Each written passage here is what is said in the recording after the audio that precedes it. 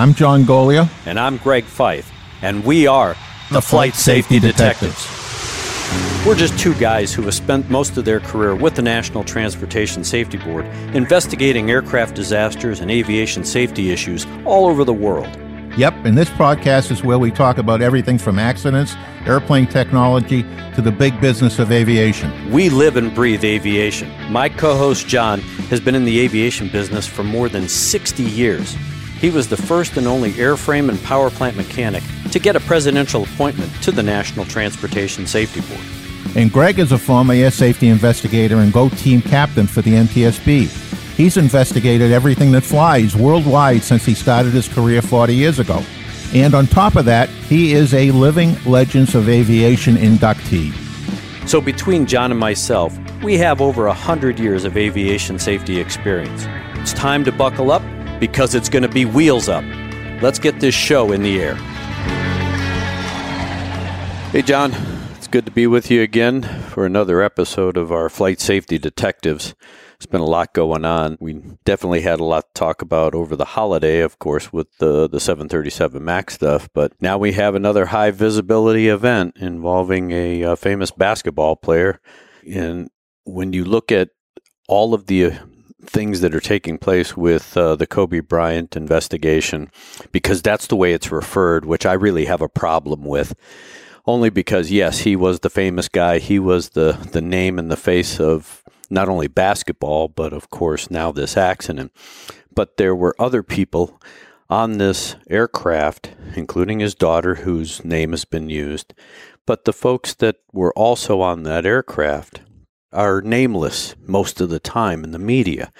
They don't do a very good job of identifying these other folks. They do it in passing, but I think it's really a disservice to their family that they are they are classified in a lot of these news articles and stories on TV as "and others." I just think that that's sad for those families. I think that's why the NTSB always just refers to the accident by either the airline flight number or the type of airplane, because it is a disservice to the other people on there. Yeah, and the safety board, one of the questions that you and I get asked all the time is, why does it take so long to do an accident investigation, especially something like this, where it seems quite obvious that, hey, weather played a major factor. You got a helicopter that was being operated by a pilot who, even though he may have been capable with the qualifications to fly in instrument meteorological conditions, the company was limited in the type of operation that they were required by the FAA to maintain, and that was only flights under visual flight rules. And so, of course, when people are asking, well, it's an obvious accident. The guy flew into the side of a hill, couldn't see it because of the fog and the clouds, case closed. How many times have we heard about obvious accidents and they weren't obvious? Ultimately, the outcome wasn't obvious. And there's a process. The safety board sends a team out, and in this particular instance, I was reading somewhere where somebody was asking, well, why did the NTSB send so many people to this accident? Was it because it was Kobe Bryant, and was this something special versus all the other accidents? And the answer is no. The board has selective criteria. Normally, they launch the team when there is a major event, which a lot of times it is an airline or a large aircraft. But part of that determination is also about a high visibility accident. And in this case, it was a high visibility accident because of the people that were on board. And there's actually two parts to it, because the other piece is you have investigators sitting in Washington or wherever their office may be, and there is not a lot of activity. And the skills that you gain as an investigator are perishable. Use them or lose them.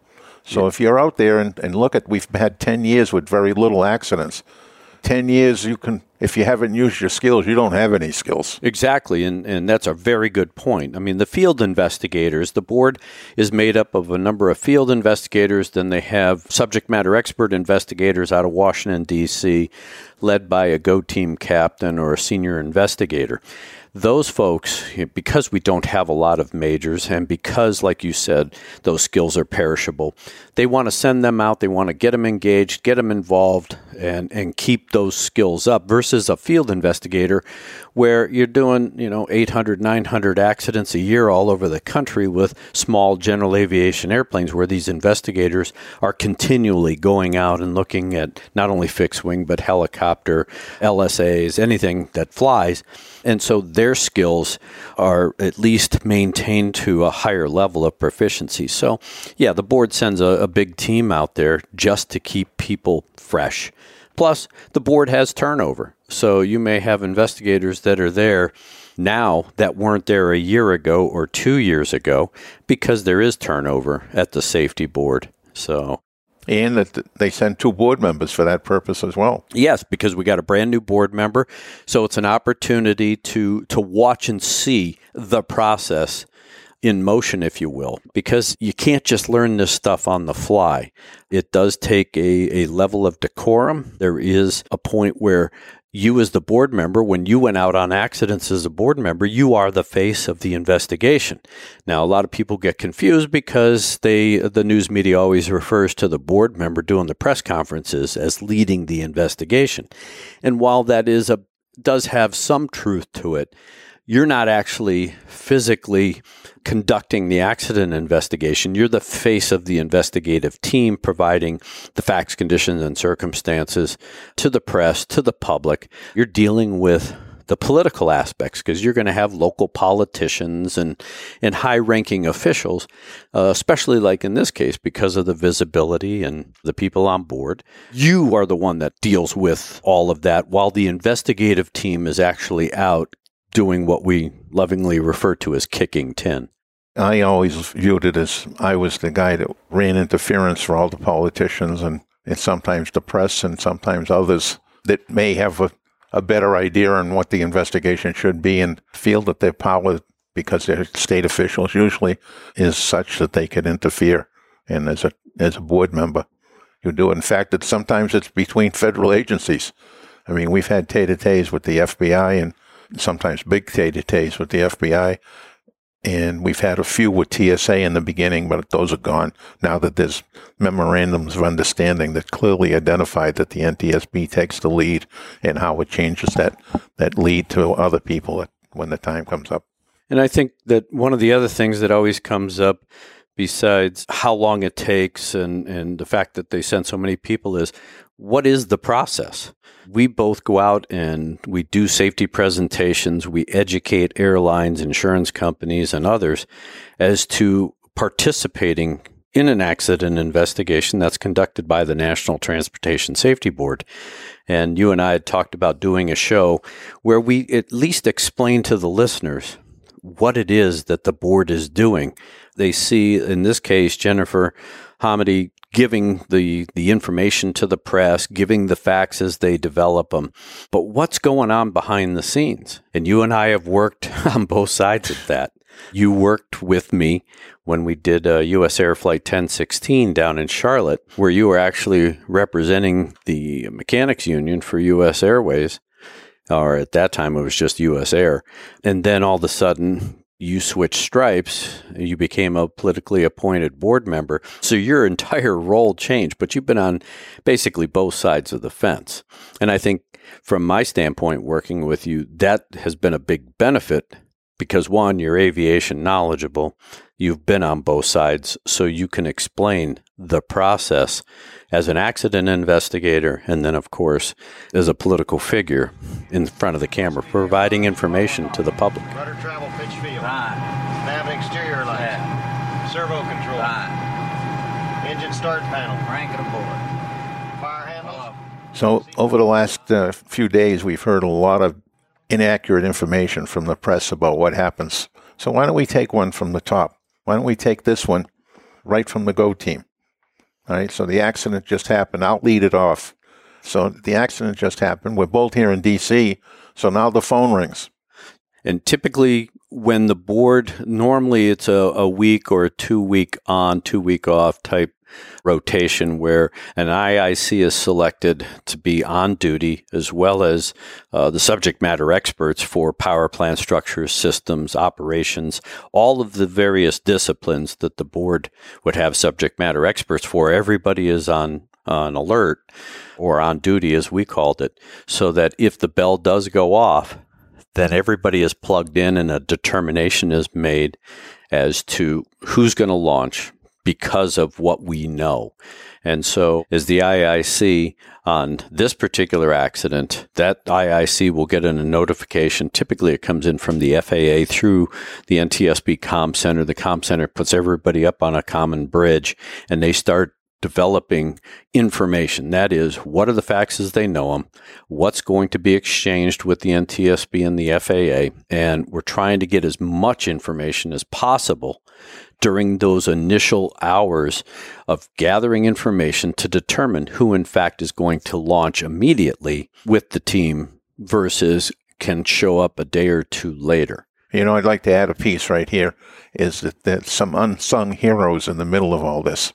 In the communication center that we have, they're the folks that arrange for all the hotel rooms, all the rental cars, all the support that the team needs, as well as gathering all the information from all the news channels. Yes. If you visit that communications room, you're going to see a wall of TV cameras. And they're all set on a specific channel, and they're all monitoring what's coming into those stations, because in certain areas of the country, certain stations have more resources available to them so they can get more information. And in the old days, it used to be the IIC that did a lot of that coordination and information gathering, utilizing the resources of the administrative assistants in the office and things like that. So the Comm Center has become really the heartbeat of the board when it comes to getting the initial team or the initial launch sequence going with the team, so that they can coordinate all the behind scenes so that the investigators can concentrate on getting relevant information that they're going to need to be prepped with and prepared for as soon as they hit the ground wherever they're going to go. And in this case, it was California. So the team, the investigator in charge, basically is rounding up the team. We have the ability as the NTSB to utilize the FAA resources and assets, which in this case would be one of their airplanes flown by an FAA crew. So once the team has assembled at Hangar 6 in Washington National or Ronald Reagan National Airport, the team will launch on one of the airplanes and head to the accident site. In this case, the accident happened in the morning. The team actually launched late in the afternoon out of D.C. Of course, it's 5-6 hour flight, so they got there late. And again, once you touch down and that door opens, it's showtime. And I think that Bob Francis, when he was the vice chairman of the NTSB, he went out on an accident with me. It was actually ValueJet. I was keeping him apprised because I was gathering information in flight. And at the very end, right before we opened up that door, I told him, I said, it's showtime. And you put on a whole different face as the investigator in charge, as the board member. You have to be prepared for a bombardment of what do we do? What's going on? What's the cause? Who's here? Who's not here? Why aren't you here? What are you doing? And things like that. And as the board member, you're going to be dealing with a lot of it while I'm walking in the shadow trying to get the guys ready to do their respective job. Again, that's what a board member does. He's got to be out there in front, satisfying the press and all the politicians and all the other people that show up at one of these scenes, and try to sort of keep it in control and keep it in focus and keep it away from interfering with the investigation. And the biggest thing is that you're bringing a group of people together under really the most adverse circumstances. A lot of times, nobody knows anybody else except for the NTSB knowing their team and possibly the FAA and some of the manufacturing reps who have worked with the board over the years. But now you're showing up in LA, you're going to be meeting the sheriff and the local gendarmes and a variety of first responders for the first time, trying to gather as much information, but you're all working under a high stress level in a high stress environment because people want answers. You got the media there. It turns into a media circus. So there are a lot of eyes on you. And then, of course, the team itself is expecting the investigator in charge to choreograph the events. Okay, boss, what do you want us to do now? Where are we going to go? What are we going to do? We're going to go to the hotel since it's nighttime. We can't go out to the accident site, can't really see anything. So let's go to the hotel. Let's get the organizational meeting started so we can pick who is going to participate in the investigation process and provide us, the board, with the highest levels of expertise from Sikorsky, from the operator, from the engine manufacturer, from the FAA. And so the whole purpose of that organizational meeting is to determine who, in fact, is going to be on the team, because not everybody's allowed to participate in an accident investigation conducted by the NTSB. And that always leads to some conflicts. The general counsel shows up. What do you do, Greg? Well, I've had the general counsel show up for an airline and manufacturer, and I politely excuse him because the board's rules say we need people that will provide technical expertise. And so a board member or a politician or some sort of executive management or the general counsel from a corporation or an organization, the operator, whatever, they can't provide that level of technical expertise. The board also has certain qualifications for those folks that are going to participate on some of the groups, such as ops or maintenance. They typically want a line pilot. They don't want to have a management pilot unless it's absolutely necessary because the company may be small, and I've had that. They normally want a line pilot who's current and qualified on the equipment because they want to get the line pilot perspective, because one of the aspects that the board will look at is the operator's management. They will look at the hierarchy, they will look at the decision making, they will look at the policies and procedures in place, and they don't want to get an interpretation by the management. They want to see what a line pilot would fly under as far as their interpretation of the policies, procedures, and the way flights are executed. All right, so now take that one step further. The vice president of maintenance shows up. I'm going to ask the vice president of maintenance who he is going to anoint to be on the maintenance records group or system structures power plants group, but he's not going to participate. Now, I have been lobbied as an IIC where the director of maintenance has said, look, we're a real small organization. I only got 2 mechanics. I want to put guys on 3 groups.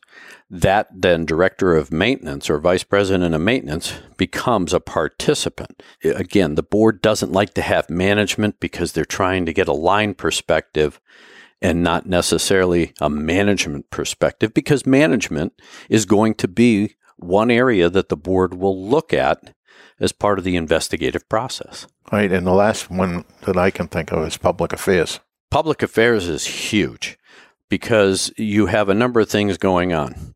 If it's a corporate aircraft, you have brand imaging to worry about. So if you have a Fortune 100 or Fortune 500 company that has one of their executive jets go down and the president or the CEO of the company is on board, yes, they have to deal with the aspect of, yes, there's been a crash, it's involved the CEO, but they also have to protect their brand because it's going to have an adverse effect on their stock and shareholders and a variety of other things.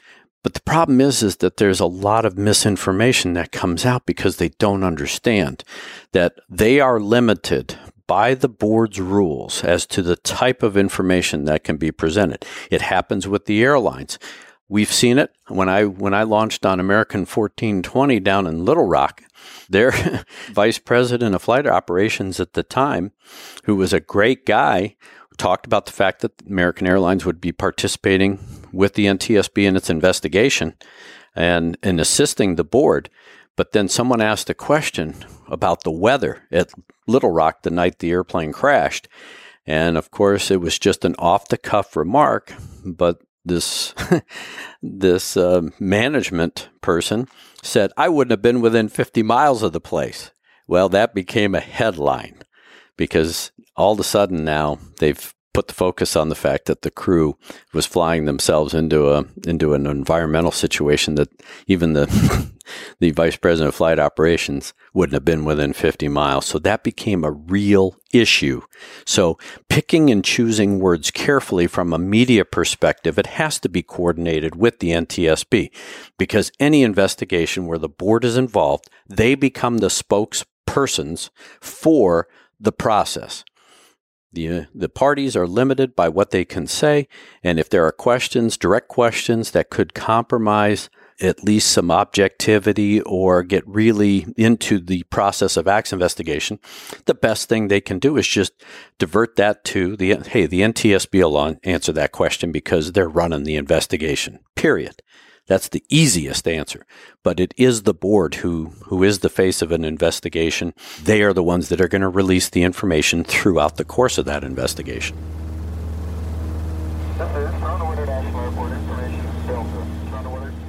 Okay, so now we're starting to move forward. We've picked the teams, and we're going to be bailing out of the hotel and go to the site. There's one piece that's always overlooked when the press talks about it and everybody talks about it, but it is an important piece. Up till this point in time, the local police or state police, or whatever it happens to be, is in control of the site. If there's fatalities, we now have the state coroner involved. And we also always, whenever there's a fire, even when there's not a fire, we have the local fire department, and then ultimately the state fire marshal shows up. So we've got these multiple entities of local folks that we now have to disengage or change their engagement. So normally the board member will interface with the IIC to try to get this done, because the IIC at this point in time is buried with things to do. Correct. So getting the board member involved takes away some of those problems that the IIC would have to deal with. And the IIC is the choreographer. I was intimately involved in a lot of the investigative process when I was running majors, just because of my background as a field investigator, but there are other administrative duties that I always had to deal with.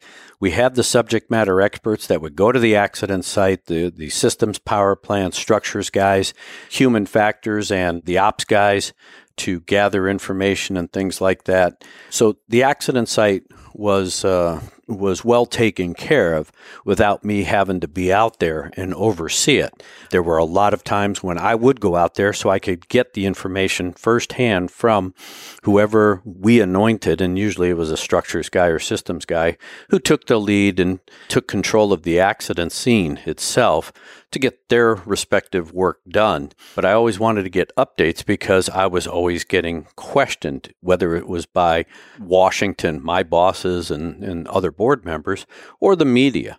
And so I always wanted to have up-to-date information rather than wait the whole day for the progress meeting to occur to find out what had taken place during the day. So it all depends on how much interaction, how much administrative work needs to be done.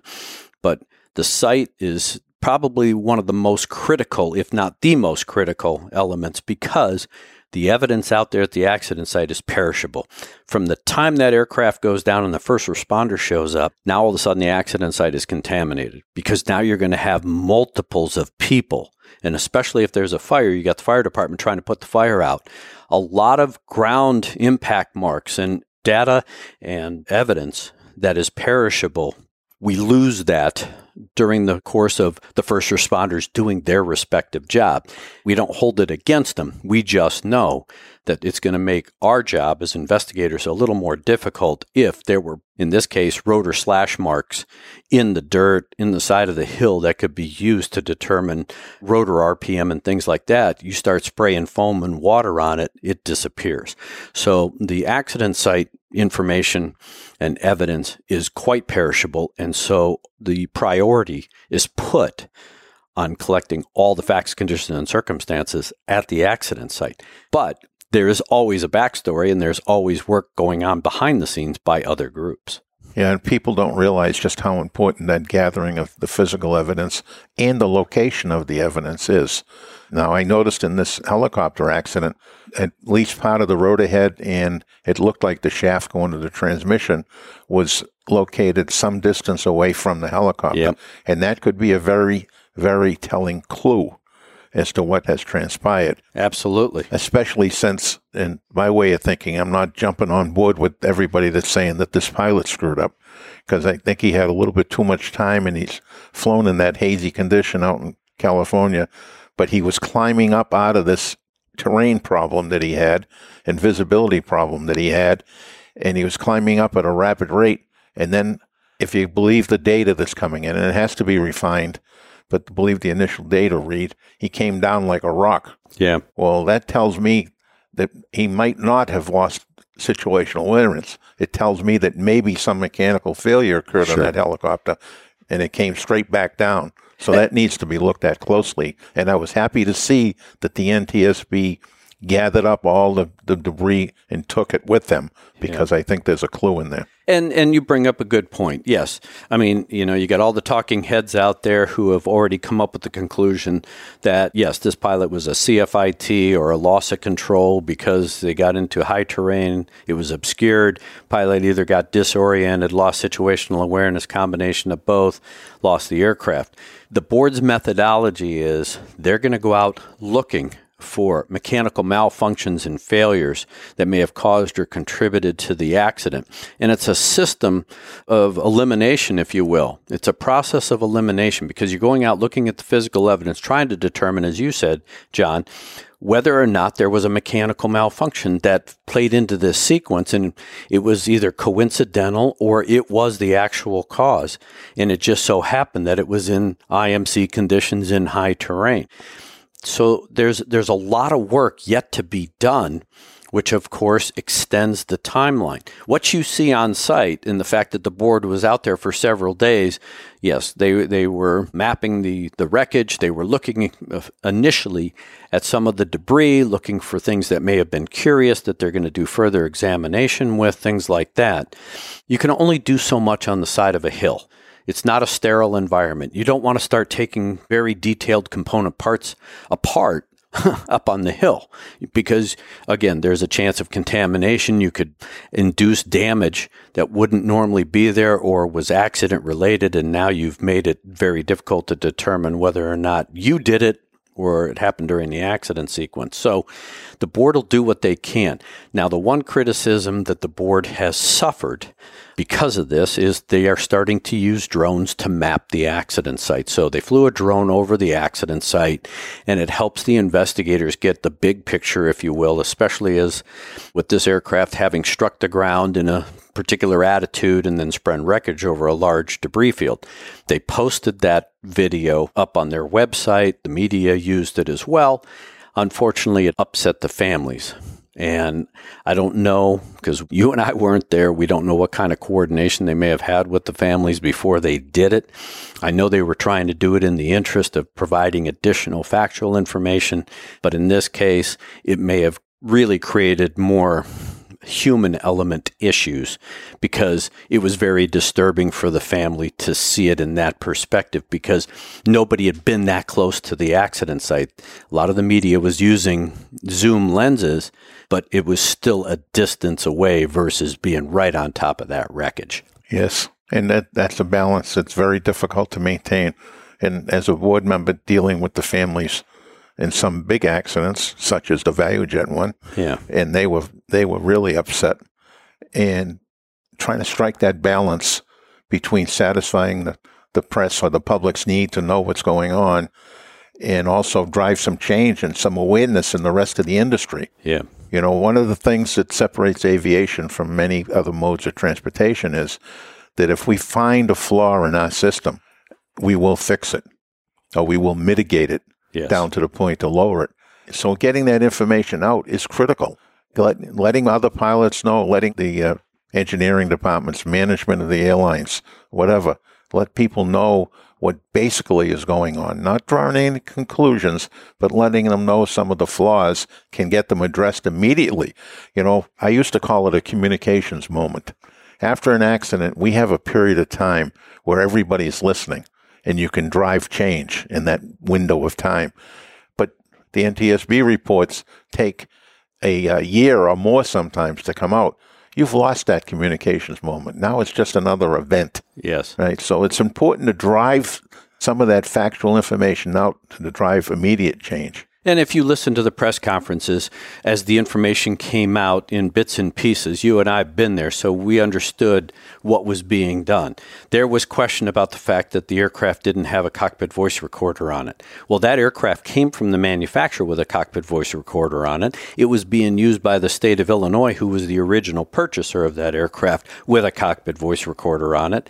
But when it got delivered to the new owner, and of course this operator, the aircraft didn't have a cockpit voice recorder on it. The question is, well, if you've already got it on there, why didn't you just leave it on there? It's a device that can be used to enhance safety. So the board's going to have to determine what was going on. Why'd you take it off? I got my own suspicions about, the fact that it takes a lot of maintenance to make sure that box is maintained and the aircraft remains airworthy and things like that. But that's a big question. Why? Because that could have been a very valuable tool for board investigators, because if you have the pilot who is communicating with air traffic control, that's over the air, and we've heard it on the internet. But there's a lot of speculation that, Kobe Bryant may have pressured the pilot to conduct the flight, even in bad weather conditions. It was, point A to point B, accomplish the mission. Well, we don't have any of that discussion that was taking place in that cockpit. We don't know if Kobe Bryant told the pilot, hey, we're going anyway. Do whatever you can to get us there, versus, some other conversation. So that would have been a valuable tool for the board to really understand what was transpiring in the aircraft. The other part of this was TAWS, or the Terrain Awareness Warning System. Why didn't this aircraft have it? Again, it's an expensive install. It was a commercial operation, but there are limitations. The FARs, Federal Aviation Regulations, don't necessarily require it. And so that is going to be a huge subject that the board's going to be talking about, because the board has made recommendations in the past about equipping commercial helicopters, or those helicopters that are being used for commercial purposes, to be equipped with a TAWS system, or EGPWS, Enhanced Ground Proximity Warning System. EMS helicopters have them. A lot of the police and sheriff's departments who operate helicopters have that. So now you have, 9 people on a helicopter, 8 of which are paying. It's a commercial operation. Why wouldn't you give this pilot all of the safety devices to accomplish the mission safely? Yeah, it defies description sometimes, but we're going to have to, we as a nation are going to have to address that. What level of safety enhancements do we want on our transportation systems? Good morning, you're on the ground, Canadian 920, we're just coming up to Alpha Juliet. A920, runway 248, taxi. In looking at the process, you were asking me, so once all of the on-scene stuff is done, typically every night that the team is out doing their respective work, at night, there's a progress meeting. So all of the NTSB folks and all of the group members on those respective groups come together at night, do a briefing. We call it cross-pollination, where operations will tell the group, okay, this is what we did today. This is the information we were able to get from witnesses, from the cockpit, from instruments, things like that. And then the maintenance guys will get up and say, yeah, we reviewed the maintenance records. We found this. We saw this. It's curious because they just replaced this part. That cross-pollination of information helps the investigators determine what they're going to do the next day, because if something was found in a maintenance record that a part had just been fixed or changed out the day before, now all of a sudden that brings focus for the structures or power plants or systems group to be able to go out and find that component part and see if in fact that could have been a cause or a contributing factor to some event. So this cross-pollination takes place. And so this transference of information is very beneficial for each of the groups. Plus, it gives the opportunity for both the investigator in charge and the board member to get caught up on what activities took place that day and then what's intended for tomorrow, because the board member is going to provide that information in a limited manner to the public through the media. And so that demonstrates what the board's doing, how the process is working, and what future activities are going to take place. Yeah, then that information sharing at that point is very, very critical. And keeping the families up to date. I mean, while I was there, we actually changed the process there at the NTSB. We actually changed the process where the board member would go and brief the families before the TV appearance before the stand-up is what. And that came out because, TWA 800 and a bit of value jet, families were finding out from TV what was going on rather than having a face-to-face or an intimate interaction with the investigative staff. So you are right, it changed. So now before the board member goes before the TV cameras, either public affairs and or the board member will brief the families, hey, this is what transpired, this is what we're going to talk about on TV. We wanted to give you this information first because it's only right so that they don't have to watch TV. Again, there was another criticism of the news media in the Kobe accident because Kobe's wife found out about the accident and who was on it, or potentially who was on this aircraft, through the news media. And that was unfair because none of the alphabet groups that were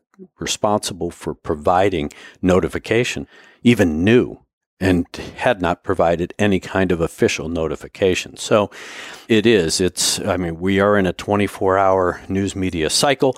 People are going to start digging and find out and who's this and who's that. And all of a sudden they start getting this information because they want to be number one. And sometimes that's very, very unfair, not only to the families, but it can have some compromise to the investigative process, depending on the information. Yeah, and the age of all the talking heads and the so-called experts, many of the experts are fine, but far too many of them are really out to lunch. I mean, they made stuff up about why this airplane was turning in circles for 15 minutes. Some said, well, it was because of a mechanical malfunction or failure, and the pilot was trying to figure out where he's going to put the helicopter down. That wasn't true at all.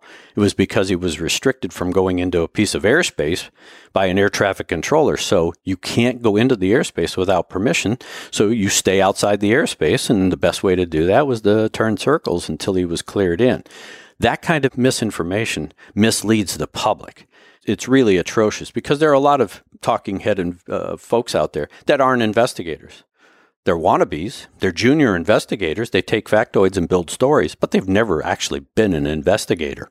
And that too is unfair because they start injecting personal opinions into some of their comments that have no basis in fact. And again, the process, especially in the first 24, 48, even 72 hours, you're still in the fact-finding process.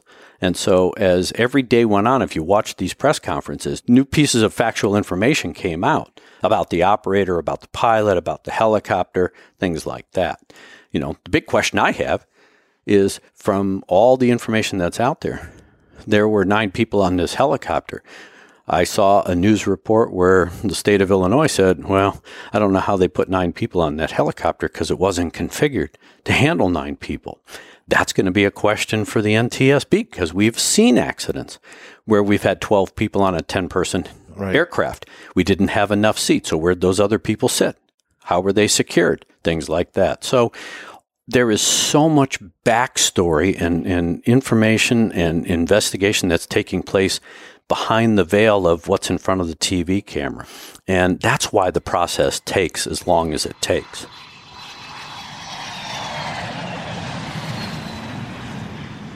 About a year from now, we'll have all the facts out, but we'll probably have something before then. Let's talk about the public hearing.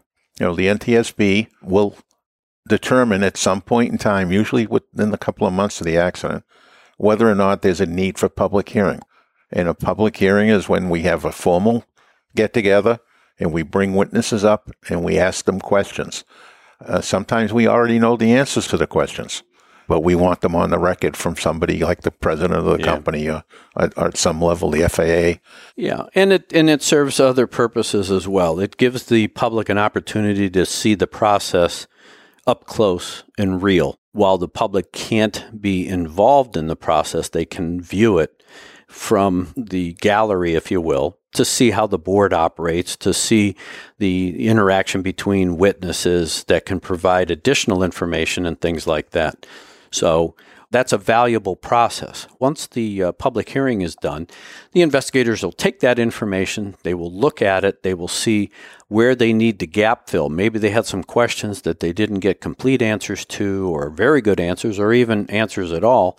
So it helps fill the gaps for each of the subject matter experts to be able to put together a good factual report that will then turn into the final report. Once that information is collated, put all together, goes around the horn, and is approved by at least the staff level of the investigators and management, a draft then is provided to the board members for their review. Yes, and at that point, we will go over all the submissions. Now, a submission, any party to the investigation, as well as anyone else, can send in thoughts to the board members. And I can tell you firsthand, we looked at those all the time. I read every single one of them. I've had family members call me or come in to visit and talk about the investigation and some of the feelings that they had and some of their concerns.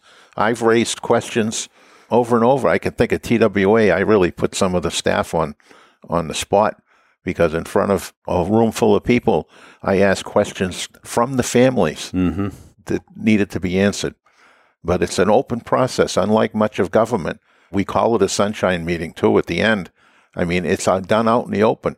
Most people don't realize that at the very end, when the five of us sit up there and pontificate, we're not allowed to talk any more than one-on-one. So I can go talk to one of my other board members. If there's three of us, that constitutes a meeting, and that's a big problem. Yeah. So it's only a one-on-one. So there is no collusion around. Sure. And I've had you come down to my office and say, hey, I read the report. What is this about? Or what does this mean? Or who should I talk to about this? Because I don't really understand it, or it doesn't really make sense, or it needs clarification. That's where the board tries to iron out these issues. Yes, the sunshine meeting is going to be full of questions, and as the investigator in charge, the investigator in charge will typically run the sunshine meeting from the technical standpoint. After all the bosses are introduced and things like that, the board members are asking the IIC or each of the respective subject matter experts very specific questions. But I know you and some of the other board members used the submissions from the airline, from the manufacturer, from the FAA. Well, the FAA doesn't really put in submissions, but they do make some comments every once in a while. But I remember that those submissions were always used as the basis of questions that were posed to me or my team to try and answer. Mr. Fythe, the aircraft manufacturer says this in their submission. I don't see it in our report. Why not? Well, I had to be able to justify why it didn't go into the report. We looked at it, we examined it, we saw the point, but it didn't have relevance in the facts, conditions, and circumstances and the cause or contributing cause sequence of events. So we dismissed it. But those comments still reside in the public docket so people can read what those comments may have been. It's just that the board didn't consider that relevant for the purposes of determining probable cause. Right, and that's the piece that a lot of people miss too, including the press. All right, the purpose of the NTSB is to get to the probable cause, the most probable cause of the accident. There are other things that are discovered during the course of an investigation that impact on aviation safety, and those are the ones that need to get out, not as the probable cause, but get out as factual data to go to the industry, to the manufacturers, to the operators, so that they can make changes to their processes or training procedures or whatever it is to make the other improvements. And the safety recommendations that are the board's coup de grace, if you will, because the board doesn't have a force of law. They can't put out a safety recommendation and it doesn't get implemented as a rule or regulation or mandatory change like the FAA can do. But those facts that you talked about, it's not the probable cause that's the basis for a safety recommendation. It's those facts. It's the conditions and the circumstances and the systemic potential for this problem to happen again if the problem isn't corrected now or there is an additional regulation or policy or procedure or whatever. It is a very complex process. It is time-consuming. You and I have just talked about it in about 45 minutes to give a nutshell overview. But there's always a lot of investigative work going on behind the scenes. The public only sees the front side right after the accident, and they may see the end product, which is the probable cause determination with a factual report, but they don't see all of the stuff in between necessarily. And that's why people go, well, why is it taking so long? Well, that's because there is still a lot of investigative work being done. In fact, I want to end this here, and I want to come back with the next session and talk about all those groups that showed up, the weather, the structures, maintenance records, Yes. the maintenance of the vehicle, pilot training, actually what eyewitnesses saw, the human factors piece. Yeah. So in a future podcast, we'll go through each one of those specialties and talk about what they do and what we hope to get out of what they do. Well, hopefully we've given you, the listener, at least a little bit of an idea of what's going on in these major investigations. The same process works for a smaller scale general aviation or field type investigation. It's just done without 18 people. It may be done with a group of 3 or 4 where it's the NTSB, the FAA, and some party representatives, but the process is all the same.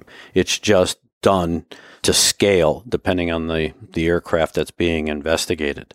We hope that this particular episode gave you an understanding of the process. And as John said, yes, we are going to get into some more detail. We think that that will help give you a better understanding of the details and the work that does go into each one of these accident investigations here in the United States. I can't say that this level of detail happens around the world, and John and I were very critical of that process with the Lion Air report. And so, again, we really appreciate the feedback that we get. We've gotten some great emails of late, both good, bad, and indifferent, which we always appreciate. So, if you like what we're doing, please send us your feedback and give us a good rating. If you don't like what we're doing, send us your feedback and give us a good rating.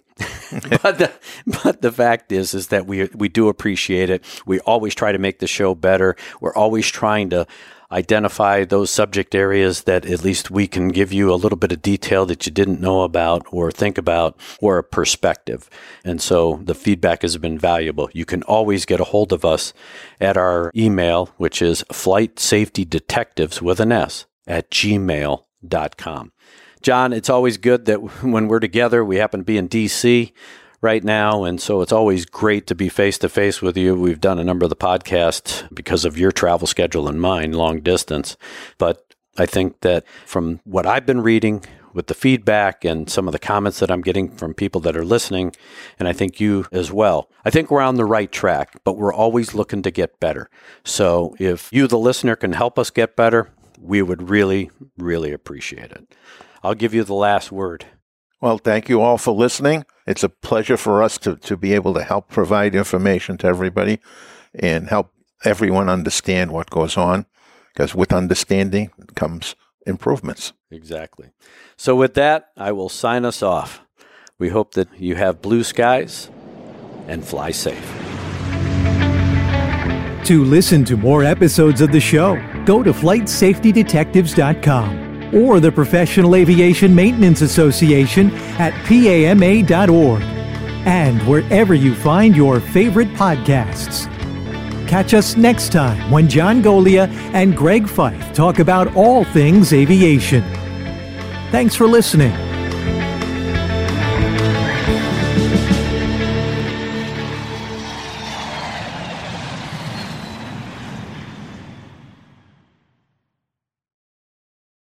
Take your holiday as seriously as British Airways Holidays takes your holiday. So ditch your desk, set your out-of-office on, and unwind on the white sandy beaches of the Dominican Republic. With an all-inclusive family-friendly break at the Grand Palladium Palace Resort and Spa. Or luxurious adult-only getaway at the TRS Turquesa Hotel. Book now with a low deposit at va.com/palladium. T's and C's apply. Atoll protected.